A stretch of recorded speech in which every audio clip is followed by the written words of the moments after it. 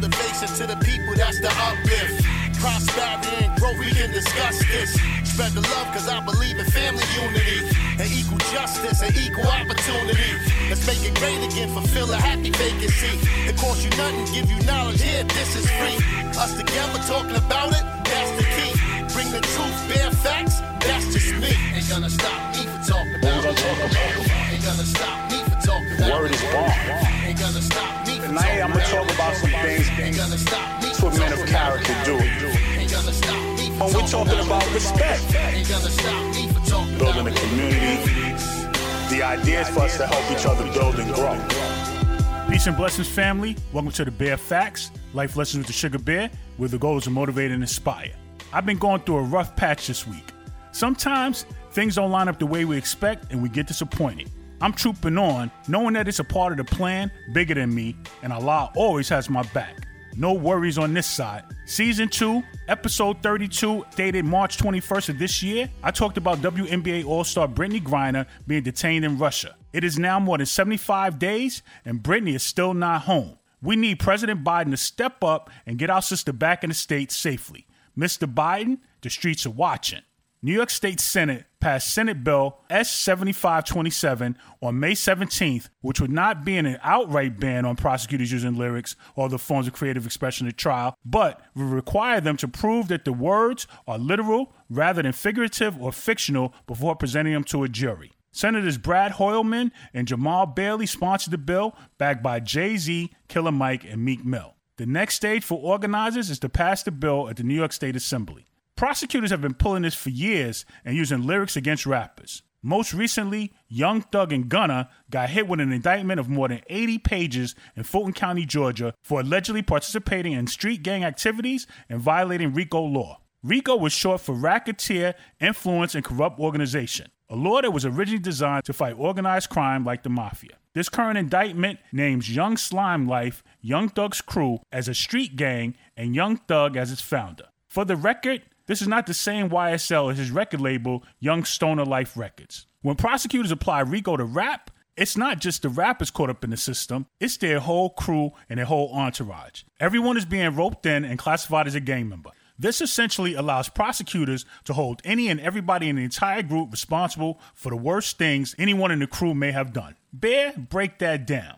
So boom, check it. If you rap and your mans or your peoples you associate with engage in criminal activity and your group on the block and was running the streets before you got into the rap game and then you brought them out the streets with you, these fed heads can use all that and RICO laws to brand y'all as an organized crime syndicate. This need for the New York State Senate Bill S-7527 shines the light on the fact that the artistic merits of hip-hop are not judged in the same way that they are in other genres. Hip-hop is not seen as creative or genius. Folks say it's gotta be real. How can they make this stuff up? Especially black kids. It's gotta be true. They must be rapping what they live. This is what happens when keeping it real goes wrong. The drive for authenticity has created another excuse for the presidential judgment of black art and black music in America. Social media has also given prosecutors even more fuel. In the case of YSL, they point to lyrics, videos, and even photos. In several videos featuring Young Thug, Gunna, and other YSL associates, the indictment focuses on the artists flashing alleged gang signs and jewelry that boasted their YSL affiliation. The photo they're referring to is the ultimate reach.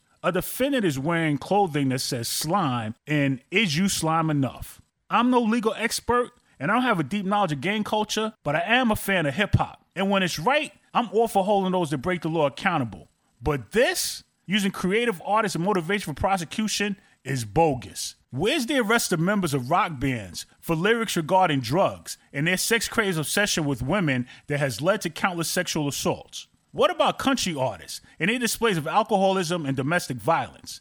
Better yet, where's the investigations to movies that depict the higher levels of societal dysfunction than any rap song I've ever heard? Nah, Bear, you're reaching. That's not real. That's just entertainment. Yeah, I get it, but the double standard is exhausting. Every part of black life is scrutinized, dissected, and judged. Not for solutions to some of the real issues that we have, but it's used to maintain a criminalization of black folks living in America. This is why the mission continues. Questions, comments on this episode?